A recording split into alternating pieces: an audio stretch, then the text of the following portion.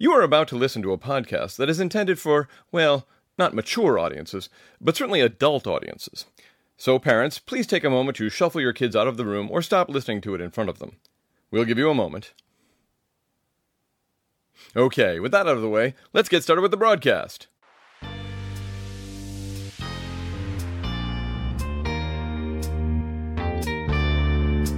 Hello and welcome to Words Between Friends, the podcast where we prove that you don't have to have a fancy diploma, extensive training, or quote-unquote expertise to talk about the English language, and specifically the origin of unique English expressions we hear every day, or maybe every other day for those of us who aren't great listeners.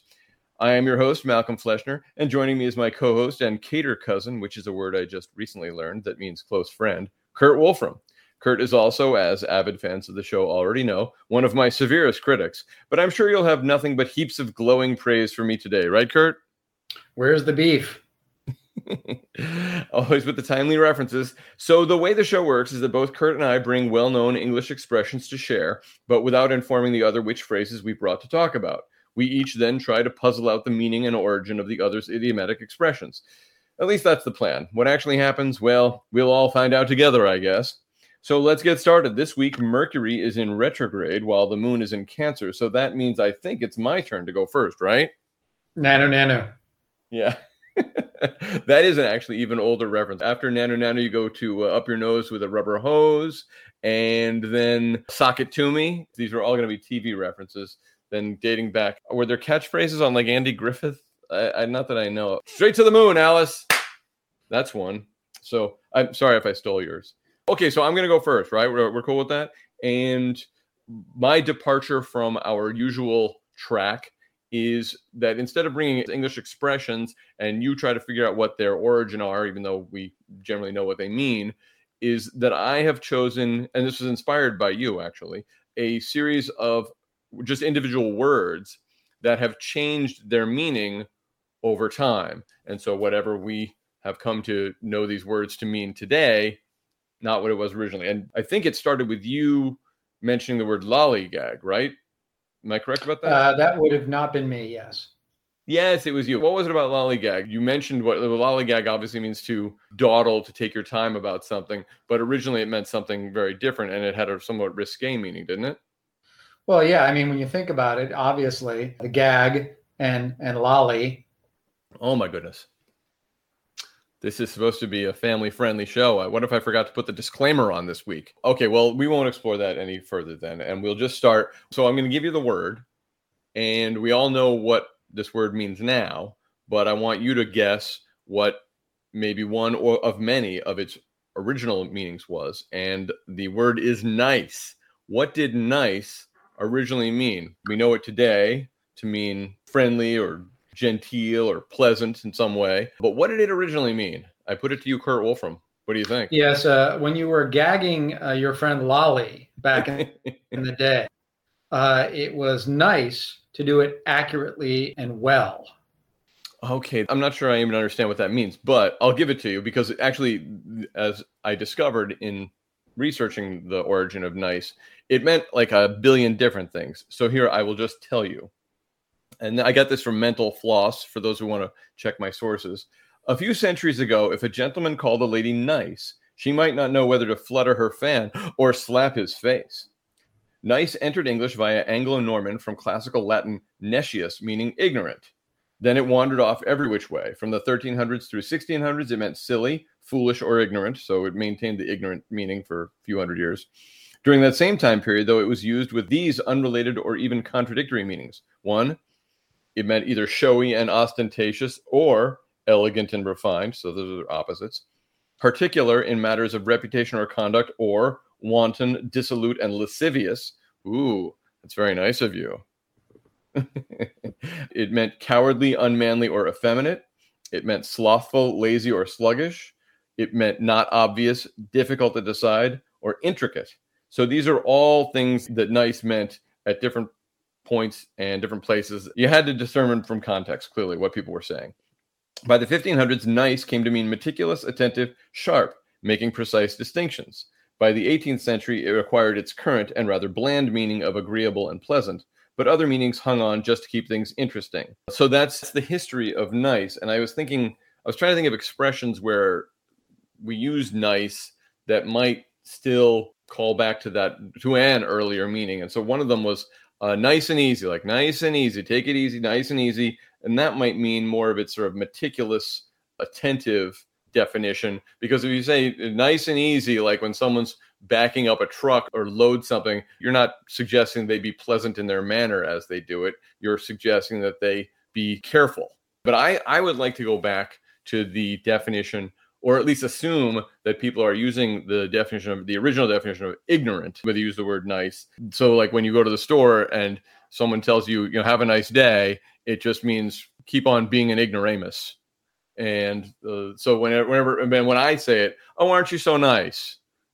Things like that. Okay, that's nice. Isn't it though? Or if it means ignorant, then when you say to someone, all right, no more Mr. Nice Guy, and then you go and like open a book to study calculus or research the history of the Roman Empire. No more Mr. Ignorant Guy. I'm going to bone up and get smart. Right. Well, this reminds me of your passive-aggressive way of insulting people, which is nice. It reminds me of that we probably talked about in one of these other podcasts, but a guy ran a successful senatorial campaign in the state of Florida, I believe, in the 50s, by referencing the fact that his opponent was a known masticator and that his brother was a Homo sapiens. Yeah, you can't take a chance with somebody like that. And nice, it's such an interesting word. It has all these different meanings in the past. And we've chosen collectively to go with the most boring one, which I think is too bad, which is why I want to bring back ignorant. Isn't that nice of you? Yeah, that's pretty nice. Well, I would reflect the fact that we use nice often with somebody when we don't know them very well, like they're in our circle of acquaintances or somebody we met. We go, they seem nice. He's a real nice guy. Because my experience tells the more I get to know any one person, I'm like, well, let me tell you about their faults. I can tell you, not so nice. I used to think she was really nice. Yeah. But now I think in the current meaning, but now I realize she's actually really nice in the old meaning of wanton, dissolute, and lascivious. What you're looking to do is to be able to insult people in such a way they don't know, instead of calling them a masticating troglodyte. You just want to say it instead of just doing what the rest of us do, is just think bad thoughts about people all the time in our heads. Well, I do that also, but I like the idea, like you're setting somebody up on a date and it's like, oh, what's she like? Oh, she's very nice. And then the date is over and your friend is like, you said she was really nice. I assumed you meant wanton, dissolute, and lascivious. But in fact, you meant not obvious, difficult to decide, intricate. So, I made a pass at her and she slapped my face. How dare she? I thought she was nice, and it turns out she's nice. I like the idea that when we're young men, and this is not for the women out there because I know you're not interested in us, that all we want is women to behave with us in a certain manner until the time that we want to go steady with them, and then we absolutely don't want them to do that with anybody else anymore because that would not be nice. No, it's not nice at all. So the flip side of the dating situation is that her friend who set her up with you said, oh, he's very nice. And she's like, came back and you're like, you said he was nice. And I thought you meant elegant and refined. And she's like, oh, no, I meant slothful, lazy, sluggish, nice. Oh, I guess it turns out that nice, if you take all of its meanings over time, it's essentially like Smurfy. Whoever the genius was on the writing staff for the Smurfs, who wanted to not have to put in a full day every day, thought, if you're ever searching for a word and you can't think of the right word, go with Smurfy, because it means everything. They have the Bible for every show. They call the show the Bible. Right.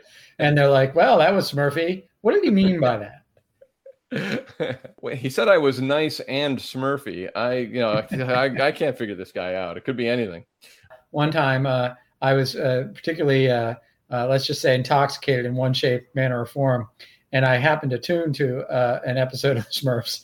And in my state, although I think it was kind of a real thing, here's how I observed the conversation to go between the Smurfs. Brainy Smurf and Hefty Smurf. Well, there, Hefty, it sure is a Smurfy day out there, but I don't know if we're going to get this Smurfer over the Smurfing that we have to do. And then Hefty was like, well, that's pretty Smurfy, Brainy. But I think Smurfette and I need to get Smurfy later. And I know I'm exaggerating, but in my state that I was in, it felt like every other word. And I was like, wow, they've really jumped the shark on this one. Hey, Handy, I caught you and Smurfette smurfing the other day. That was pretty smurfy of you, you smurfy smurf. Yeah. It doesn't take long to get into the lewd and lascivious category. It's eventually like later seasons when they got super lazy. The writing was just like smurf, smurf, smurf, smurf, smurf, smurf, smurf, smurf, smurf. Listen, you got to drop a preposition in there somewhere too. And Jaren, Smurf.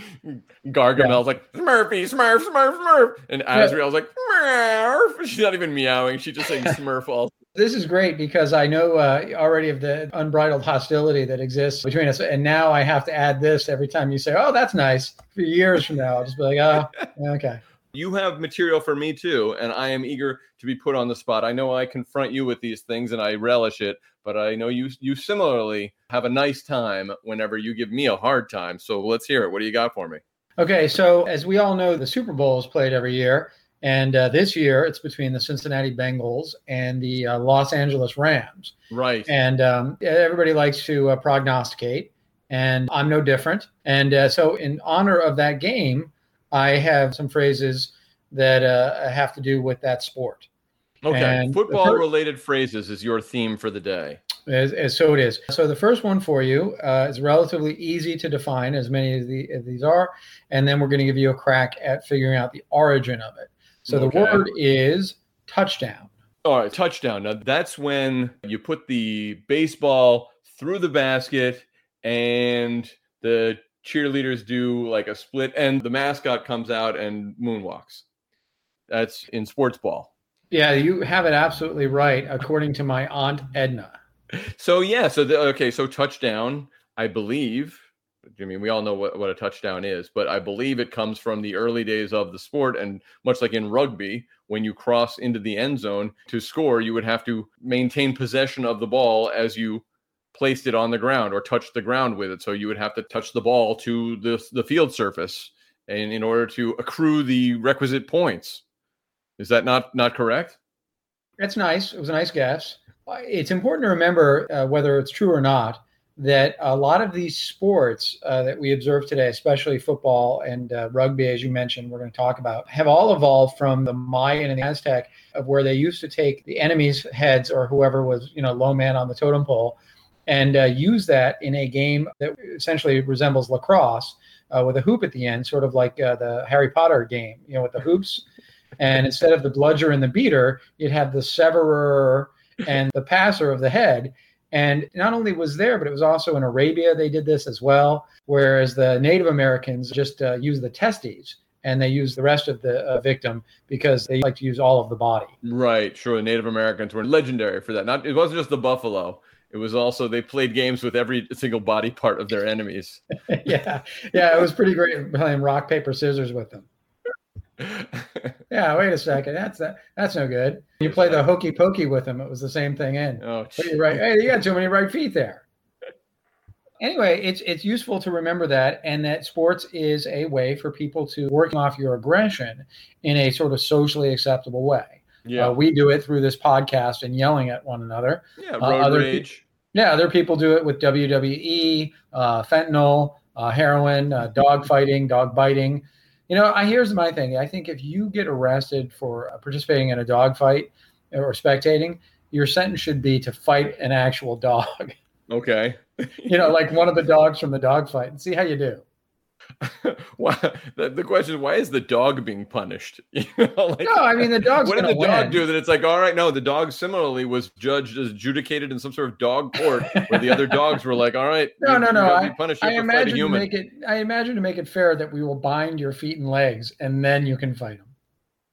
So are you going to tell me where touchdown comes from? Or no, I'm surprised I'm not a judge yet, though. That's what I'm saying.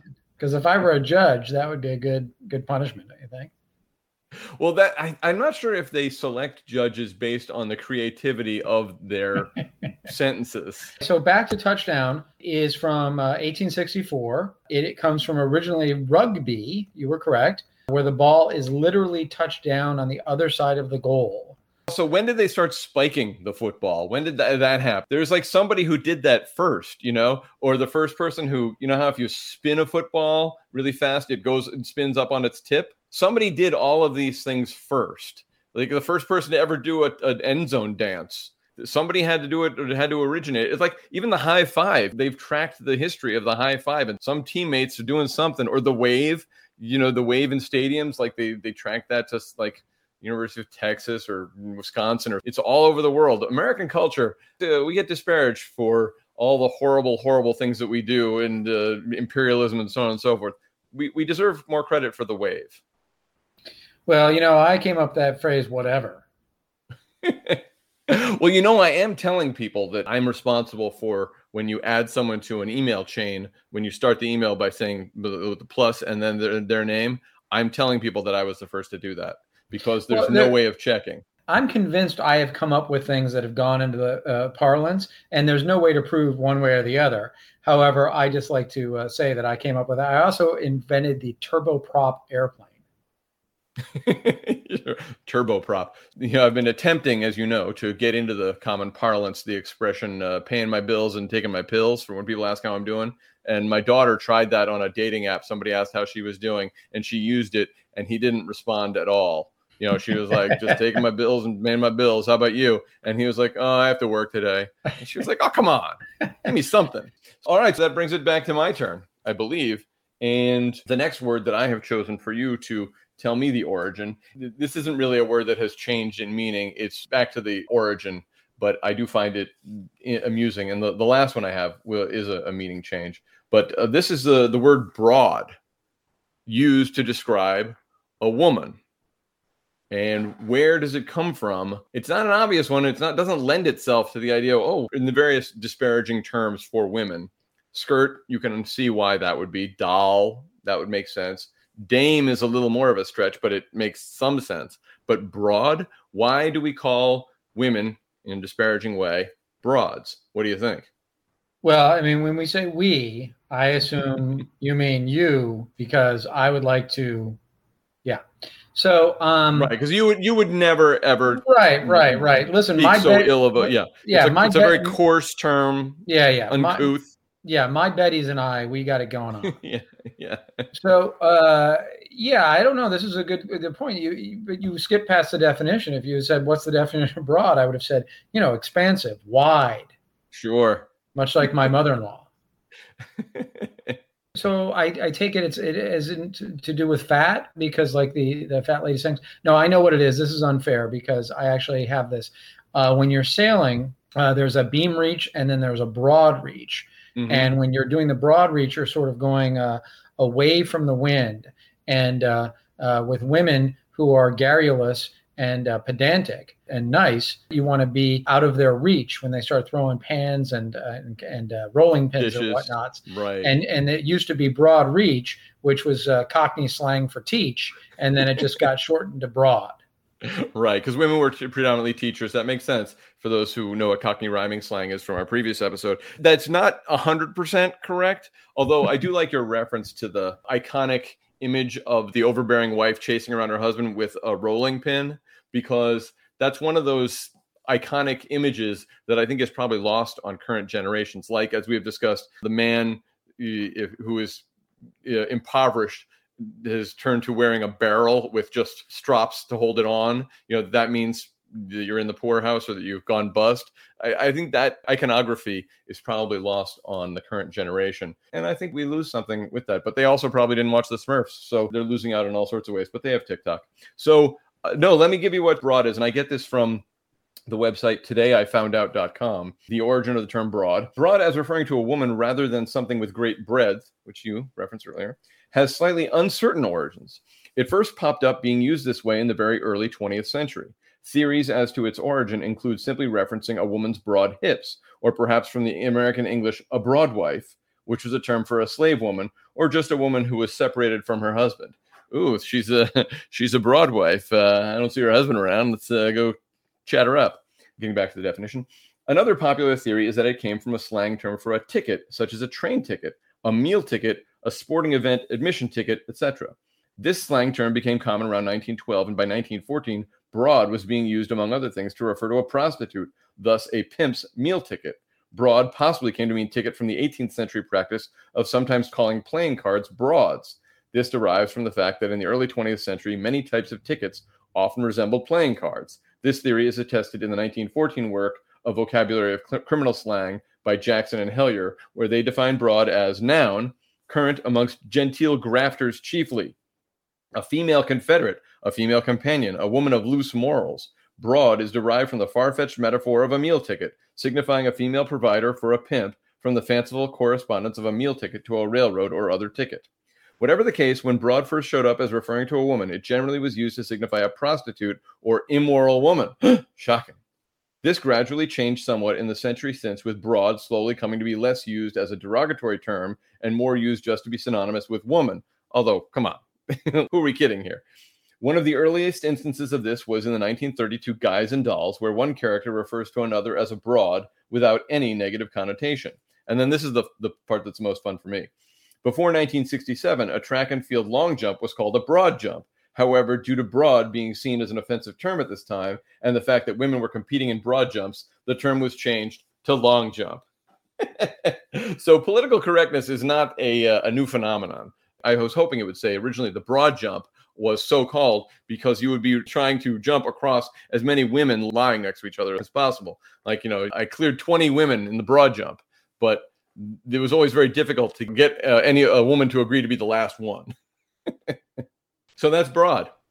Okay, well, well done. And the idea that it could not be derogatory in today's parlance, I would suggest to our listener that next time he's out at dinner or something, he introduces his companion and say, "Oh yeah, and this broad here is my wife." Sure. Yeah. See how that goes. Broad, yeah, definitely. Refer to women as broads universally and uniformly and see how they react. They'll assume that you think that they should be jumping, that they're just jumping. Jumping, that was a popular 40s and 50s expression for meaning something was really hot if it was jumping. But yeah, but I think it's amusing that they had to change the broad jump because women, like if you're announcing it and it's the women's broad jump, the women are competing in the broad jump and you're like, well, if this is the broad jump, what do they call it when the men do it? I don't know why I find that so amusing. Like you're announcing the Olympics, like, oh, it's time for the broad jump. And here come the broads. The first broad competing in the broad jump is, Denise Wexler from Canada. If you haven't seen a broad jump, she's pretty impressive. I don't know. Maybe that's just me. I guess it's just me. Yeah. I remember they used to have the hoedown too. Yeah, that's right. The hoedown. And then the men come out. And it's like, wait, even before there were all these questions about trans women competing in the Olympics and other events, you had men competing in the broad jump. It's like, hey, wait a minute. What's going on here? You can't compete in the broad jump. You should be in the sausage hang jump. That's on the other side of the field over there, pal. Nice try, though.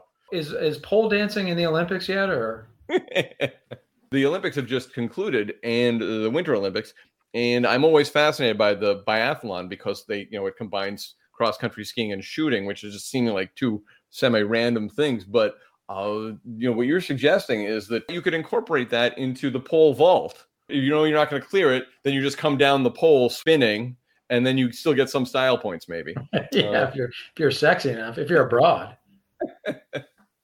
The broad jump, the pole dance, the hoedown. We have a whole separate set of Olympics.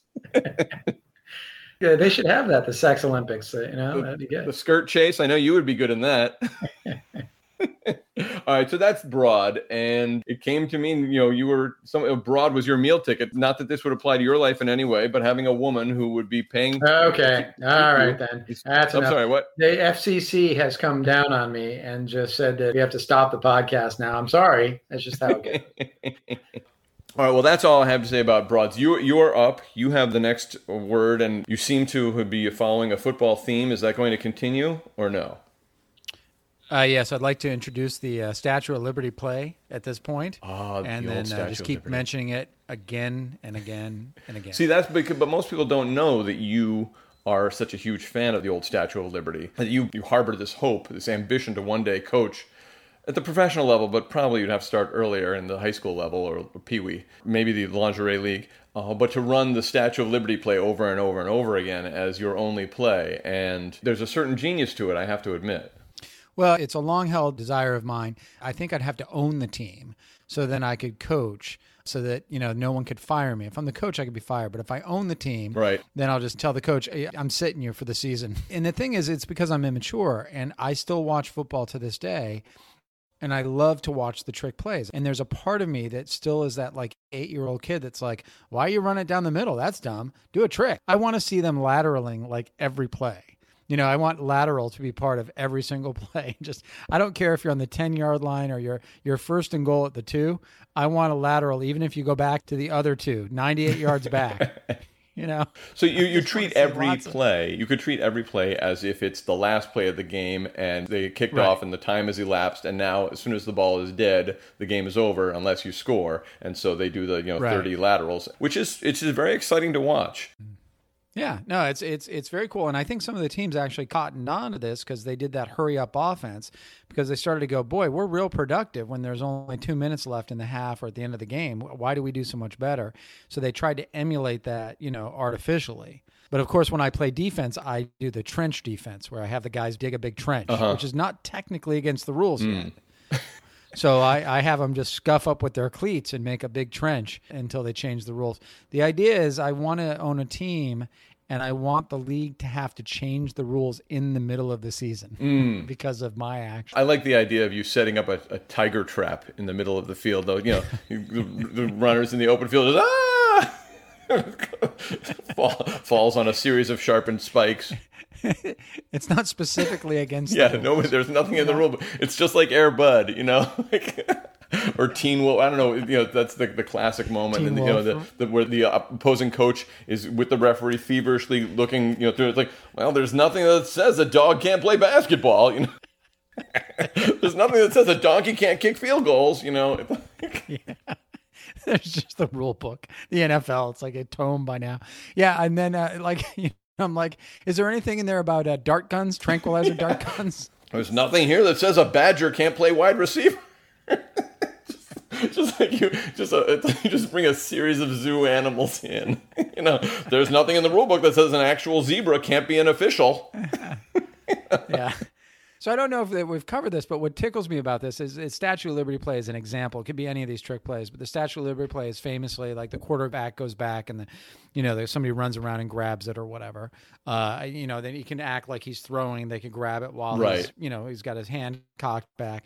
And before this podcast, I looked on YouTube, and it was actually done successfully a few times in the college game and things. Mm-hmm. And one time they won a bowl game. Yeah, that's the Boise State. Boise State beat Oklahoma State.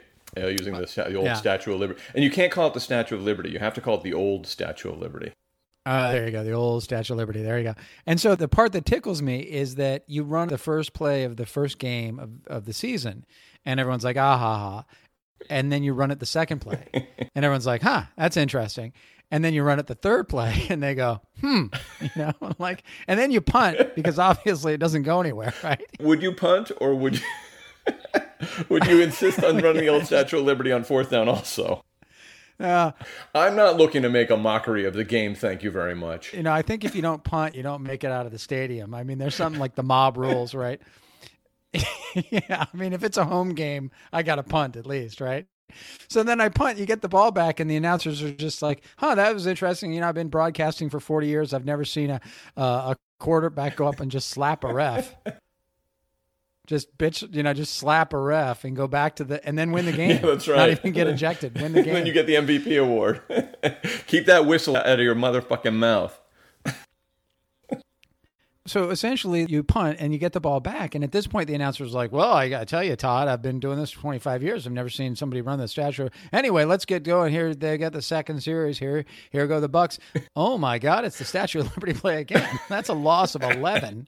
And then the game, it ends. You lose 47-0. Well, hang on a second. I want to know, before we get to the end of the game, when you're on that first series and you come to fourth down, do you just straight up punt, or do you set up you're going to do the Statue of Liberty, and then you do the Statue of Liberty, but you hand the ball off, and then the guy punts it?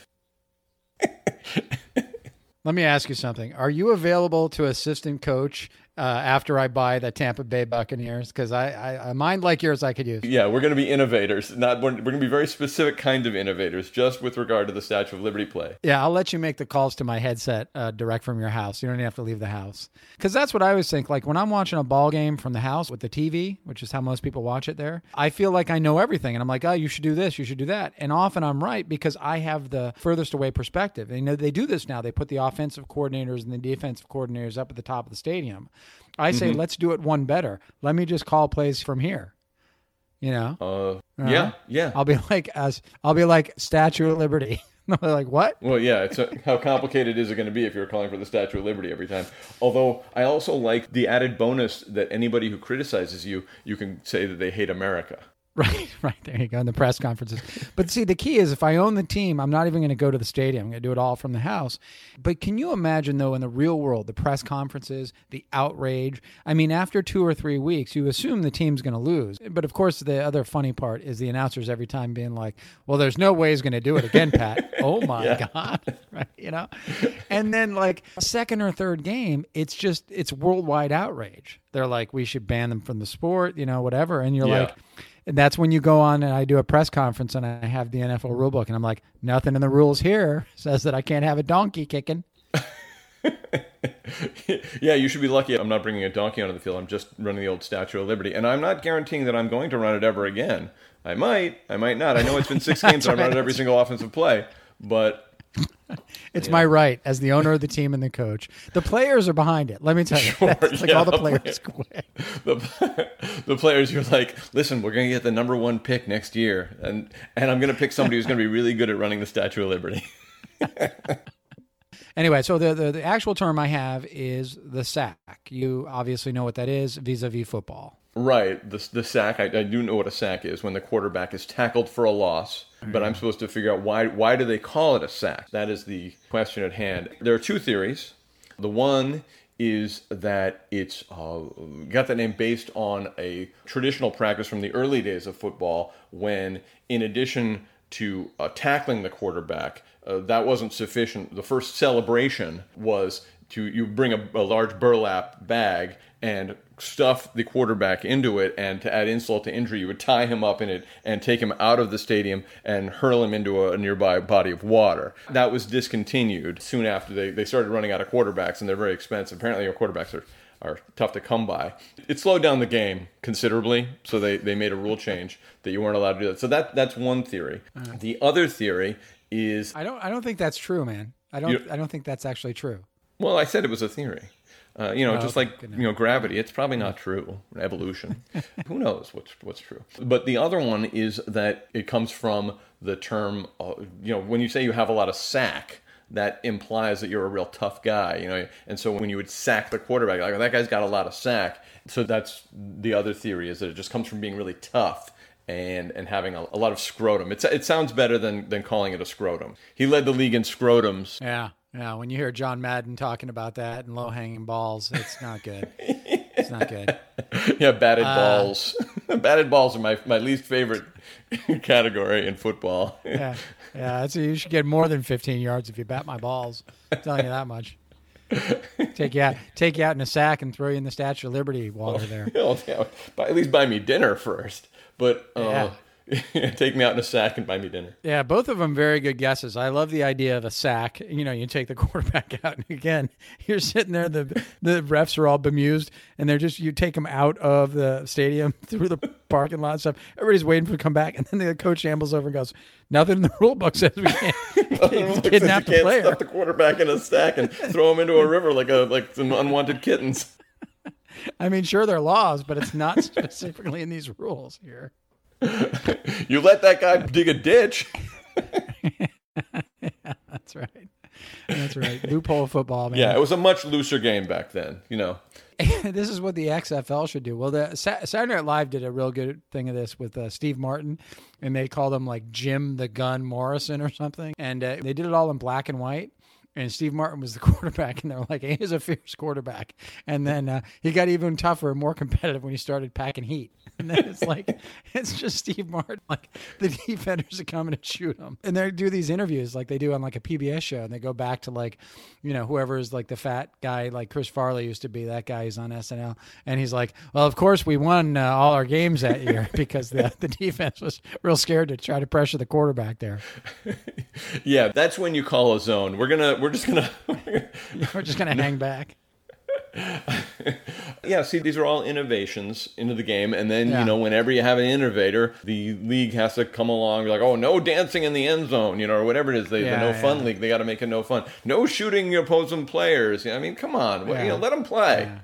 Let them play. That's no good. I thought all these things like digging a ditch and carrying the guy on a sack and all this kind of stuff, that should have been what the XFL was for. You know what I mean? Like XFL, the X was supposed to stand for extreme, and it's like, no, this is extreme. Bringing actual loaded weapons onto the field, that's extreme. Murdering the opposing quarterback by drowning him like Rasputin, that's extreme. It was just a flesh wound, 15 yards. Yeah, come on, what are you calling these ticky-tack files? He barely winged him. Just winged the guy. So you're saying that's not where sack comes from? No, you were real close, though. It is, believe it or not, in actuality, tackling the quarterback while he has the ball behind the line of scrimmage was named a sack because of a player named Deacon Jones. Sure, 1970s, Deacon Jones from the Rams. Yeah, and Deacon Jones came up with the phrase because it relates to the sacking of a city when it is devastated. Oh, so he's like the equivalent of the Visigoths or what have you. Actually, sacking a city is a relatively benign term for really is burning it, looting it, and raping all the women. I don't think that's what Deacon Jones made. He meant it metaphorically. Well, to be clear, I mean, I don't want to be politically correct, but a lot of the men also get raped. Okay. But that's not a part of the sack in football, though. Not as far as I know, but again, perhaps in the XFL. Now, Bill, I got to tell you, I've been commenting for 20-some years. I've never seen a guy take the guy's pants off and just go at it. Yeah, he really, I mean, you want a running back who can hit the hole pretty hard, but this is terrible. We are the worst. This is just, I blame myself. I blame Will Smith. Deacon Jones, all he wanted to do was, engage in a very violent act against another man in a perfectly legal way, and now we have to ruin that. Yeah, that's all it is. I tell you, Bill, I've been announcing for 25 years. I've never seen this kind of anal penetration on the field there before. I mean, but come on, we're all thinking it. What is this, the Oscars? Where are we here? Is this the Oscars? Everybody, the first time they see a football game, they're thinking it a little bit when the quarterback sidles up to the center for the first snap. It's like, wait, what's about to happen here? Yeah, that's always struck me as a bit gay there. No offense. There's a homoerotic element to it. And, I'll tell any football player that I come in contact with via Zoom or online and not in person, I'll tell them to their online face that they're engaged. Yeah, I'll tell any Pee Wee football player that, as long as they're not like past sixth grade. Sure, there you go. So, that's impressive actually for Deacon Jones because it is not easy to get a new word into the language, to coin a phrase and get other people to say it and then have it become popularized. As we've discussed, my difficulty popularizing catchphrases is I've had zero luck. So credit to him, although he had the benefit of, like, if anybody didn't go along with it, he was 6'6" and 300 pounds and could wring their neck with just one hand, get his hand all the way around somebody's neck. That's the kind of encouragement that people maybe need. I'm doing my part for you, brother. When I have to go to the bathroom at some sort of fine dining place, I'll stand up. There's like 12 of us the other night, and I said, excuse me, I have to go log off. Well, that wasn't one I was the most proud of necessarily. Well, no, that's the one I keep going though, just for you. I was at church the other day, and the preacher was going on. I said, "Excuse me, I don't want to interrupt you there, parson, but I need to go log off." Well, that's the other thing about Deacon Jones is that he was a really intimidating player, even though his name, is a church official. It's not like Killer Kowalski. It's Deacon Jones, like the minister or the. You know who else was pretty tough was social worker Sanderson. Yeah, that's right. Macrame aficionado. I love that we're doing this show ostensibly for other people. I can't even get through it without cracking up about the idea of just like telling the preacher in the middle of the, excuse me, I got to go log off. Hold your place in the Bible there. I don't attend church regularly, but my sense is that it's not like elementary school classroom where you have to alert the teacher that you need to go to the bathroom. No, I just think it goes with the phrase. I mean, to me, it's not enough to say, I only do it at like fine dinners, museums, embassy functions, audience with the Pope, award shows. Yeah, award shows. I'll be in the middle of my own awards acceptance, and I'll be like, I would like to finish this and thank everybody else, but I need to go log off now. You keep my wife's name out of your fucking... Hang on. I got to go log off. Let me hold that thought. There you go. All right, well, so that's SAC. Well, I'm learning a lot today, that's for sure. But if you're ready, we can move on to my concluding term, which is one I'm really looking forward to. I don't know about you. Oh yeah, I've been looking forward to you concluding since this started. That's very nice of you. It's very nice and broad of you to be so giving. All right, so but my term is one that we're all familiar with, and the description and the explanation comes from todayifoundout.com, but I won't get into it yet. First, I'm going to ask you if you maybe know, and as I'm doing words that have changed their meaning over time, and the term that I want to pose to you, finally, concludingly, is slut. What did slut mean originally? We all know what it means now, but what did it mean originally? What do you think? Well, originally, I actually know this one, so I feel bad about stealing your thunder, Sure. Which was an earlier phrase of ours. Mm-hmm. It was in the European times during the, when people were like superstitious and, they weren't treating women very well and accusing them of witchcraft and everything. Mm-hmm. In Eastern Europe, where all the Slavias are, back then the Kosovians or whatever Kosovars were against the Montenegrin women. Mm. And they used to, instead of burning their witches like we did or dropping them in the lake to see if they floated in the witch dunkers. They didn't have that kind of money. They didn't have that kind of budget. So they didn't have extra wood and stuff. And they didn't know about levers. So they would bury them upside down with their butts in the air.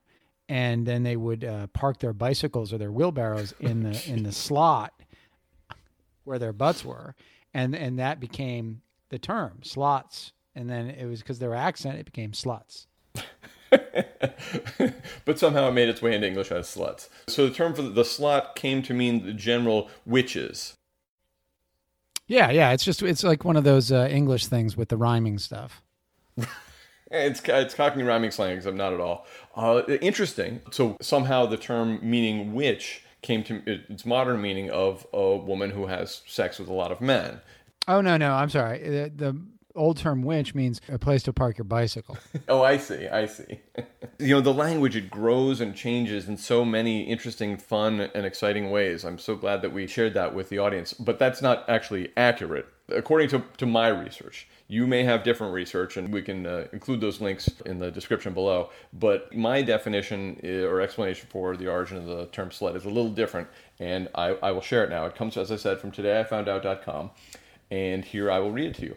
Slut originally didn't mean at all what it means today. For instance, in a diary from 1664, Samuel Pepys writes, "Our little girl Susan is a most admirable slut, and pleases us mightily, doing more service than both the others and deserves wages better."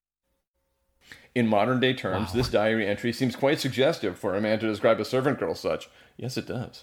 However, at this time, while the term had begun to take on a more suggestive connotation of woman with loose morals, it still also was commonly used with the original meaning, that of a messy, dirty, or untidy woman or girl.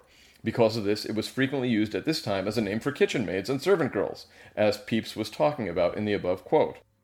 The word first popped up in English with this latter slovenly definition around the 14th century, and by the 15th century had started to be used to describe promiscuous women as well. It also came to be a somewhat common term for an ugly woman, as in a quote from 1715. "Nor was she a woman of any beauty, but was a nasty slut." I gotta get through this. Was that Dickens? Was that Dickens? Or? Yeah, I think that's in Jane Austen. I think that's a little early for Jane Austen. In the 19th century in England, slut still retains something of its original meaning, even so far as garbage cans being called slut holes, meaning a hole for rubbish. This can be seen in a Saturday Review snippet from 1862. "There are a good many slut holes in London to rake out." I find myself saying that a lot. Oh, gotta rake out the slut holes. Jeez. all these slut holes. Much more recently, Helen Fielding in Bridget Jones's Diary used the word slut with its original meaning. Check plates and cutlery for telltale signs of sluttish washing up. So the original meaning is still around, albeit much less commonly used now than the promiscuous definition. As to where the word slut came from, that isn't entirely known. It may have come from the German Schlut, meaning slovenly woman, or the Swedish Slata, meaning idle woman. So you got the right continent, Europe. So do you think that gets you off the hook somehow? You're like, you call some woman a slut today? You're like, no. I don't mean like a whore. I mean someone who's dirty and slovenly. Yeah. Well, just like, a woman, like you're staying at a hotel and you get that knock at the door, housekeeping, and you're like, come on in, slut. Yeah, sure. Yeah. See, but this is the difficulty. If we ever do develop time travel, and you can go back in time, and you go back to like the 14th century, and you're using the modern day definitions, or vice versa, you could get in a lot of trouble. That's the main problem, I think, with time travel. You know what I would do if I go back into time travel? What? I would have sex with Hitler's mom. Oh, jeez. You take her name out of your motherfucking mouth. What? And why would you do? Was she just because she was hot? I mean, it has nothing to do with anything else. She was just real. She was sexy. You think about all the time people are like, I go back and kill Hitler. I'm like, you don't need to do that. Just go back and have sex with his mother. But this is before he's like, what exactly? What's the time frame? Yeah, exactly because she's gonna carry my baby, which tend to be pretty weighty babies. Jesus Christ! No, I do like the idea. You want to go back and I'll have sex, and then it turns out that because you want your child to be Hitler. That is the eternal question, though, about like going and strangling Hitler as a baby. Just like this person shows up, goes into this house, and just like, excuse me, where's the nursery? How do you say that in German? Ich bin ein Nursery. Like. Wo ist dein Slut? Wo ist dein Slut? And then just, I'll just be a minute. Don't mind me. Yeah, that crying baby, I'll take care of that. Yeah, these are always like saintly, like well-meaning people too. Tax-paying, law-abiding. So I go back and kill Hitler. Like, really? As an infant? I mean, where are you going to get him? Right while he's in there, right before he's about to go in the Anschluss? It's kind of tougher to get to Hitler. When he's a baby, it's a little easier. Yeah. But I'm saying avoid the whole thing. I'm going to go ahead and have intercourse with his mom, and then we'll have a nice child. Anyway, let's move on. So you would have sex with his mother, and then that would swear her off of sex forever, so Hitler would never be born. There you go. But I am fond of, mostly I just like the quotes of using, our little girl Susan is a most admirable slut. and deserves wages better. That's the part I like best, is that she deserves wages better than the others because she's a more admirable slut than them. I mean, she goes above and beyond, that little slut. So she's a good earner. I tell you, when you're going around the third turn, she's noses ahead of the other sluts. Yeah, I find it much easier to rake out the slut holes when she's around, that girl Susan. All right, so that's slut, and I thought that was amusing about the changing definition of slut over time. And I think before we wrap up, we have one more word or term or whatever it is from you to share with us, do we not? I got a couple of football quotes before I do the last one here. Okay, sure. I'll read the quote. You see if you can know who said it here. It says, when you're good at something, you tell everyone. When you're great at something, they tell you. Was that Walter Payton, Shannon Sharp, or the guy who ran the towels there for the Bears in 1984? I'll say Shannon Sharp. Yeah, it was Walter Payton said that. Walter Payton. That's a good quote, right? If you're good at something that you tell everyone, when you're great, they tell you. I wouldn't know. If you want to win, do the ordinary things better than anyone else does them day in and day out. Was that Tom Landry of the Cowboys, Chuck Noll of the Pittsburgh Steelers, or the woman who played Flo in Mel's Diner? The show was called Alice, not Mel's Diner, and her name was Polly Holiday. She had a catchphrase. It was, keep my wife's name out of your fucking mouth.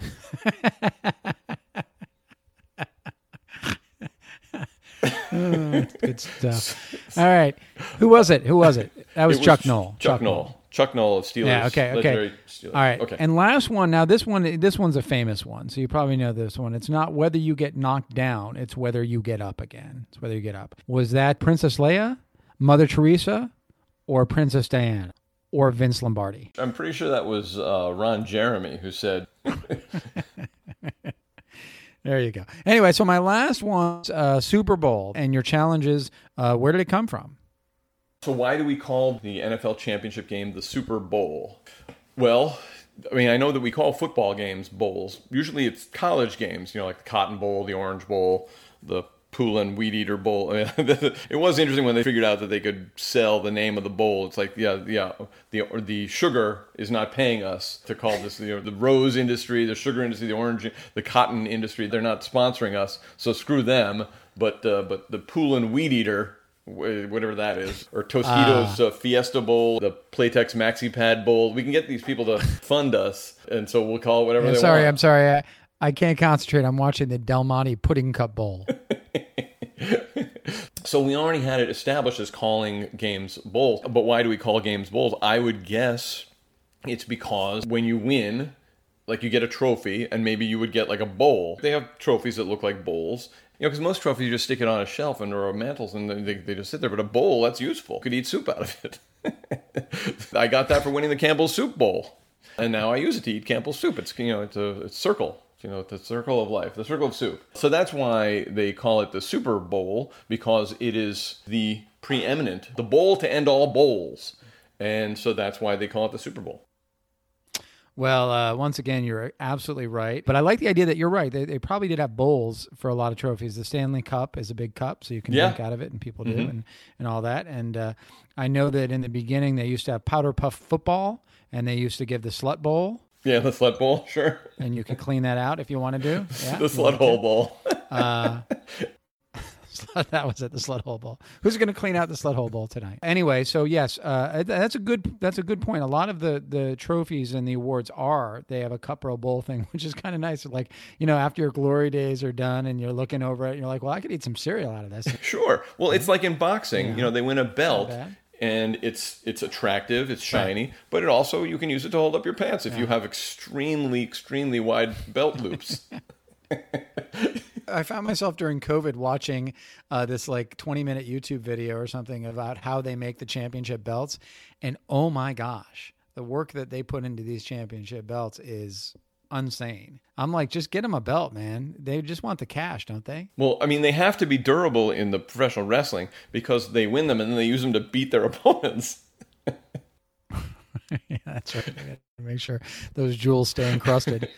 Anyway, so the basketball titles goes with the NBA championship. Rather bland moniker. Baseball has the World Series, which is a little bit hyperbolic. Hockey has the Stanley Cup. Of course, that's named after Mort Stanley, who invented the Gentleman's Cup to protect from batted balls. Yeah, he was big in cod pieces. Yeah, he moved over to cups. And then football is the Super Bowl. The AFL and the NFL leagues merged in the 60s so that Joe Namath could do a lot of hair commercials. And they looked for a catchy name for the championship game. The first choice was the AFL-NFL World Championship game of football. So then Lamar Hunt, who was famous for cornering the soup market, the silver market actually, came up with the term Super Bowl after remembering the Super Ball his kids played with. Yes, the Super Bowl is named after an ultra bouncy toy ball.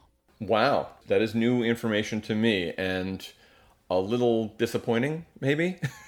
And I didn't know that either. This is what I call the Alex Trebek effect, which I take advantage all the time when I'm dating women. I start every date with like a quiz. I'm like, do you know the third highest mountain in the world? I do.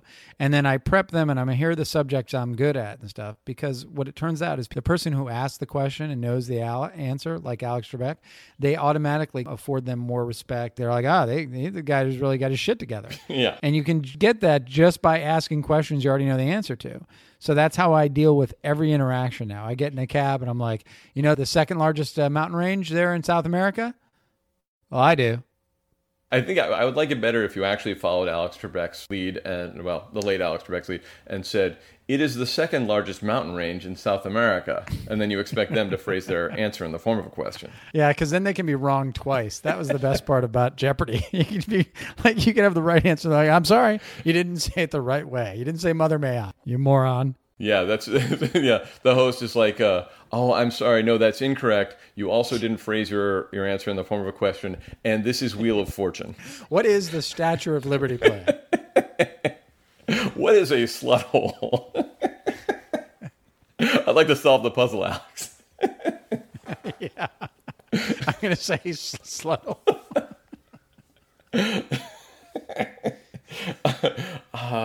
No. No, it's bringing home the bacon. No, I'm sorry. The correct answer is you get my wife's name out of your fucking mouth.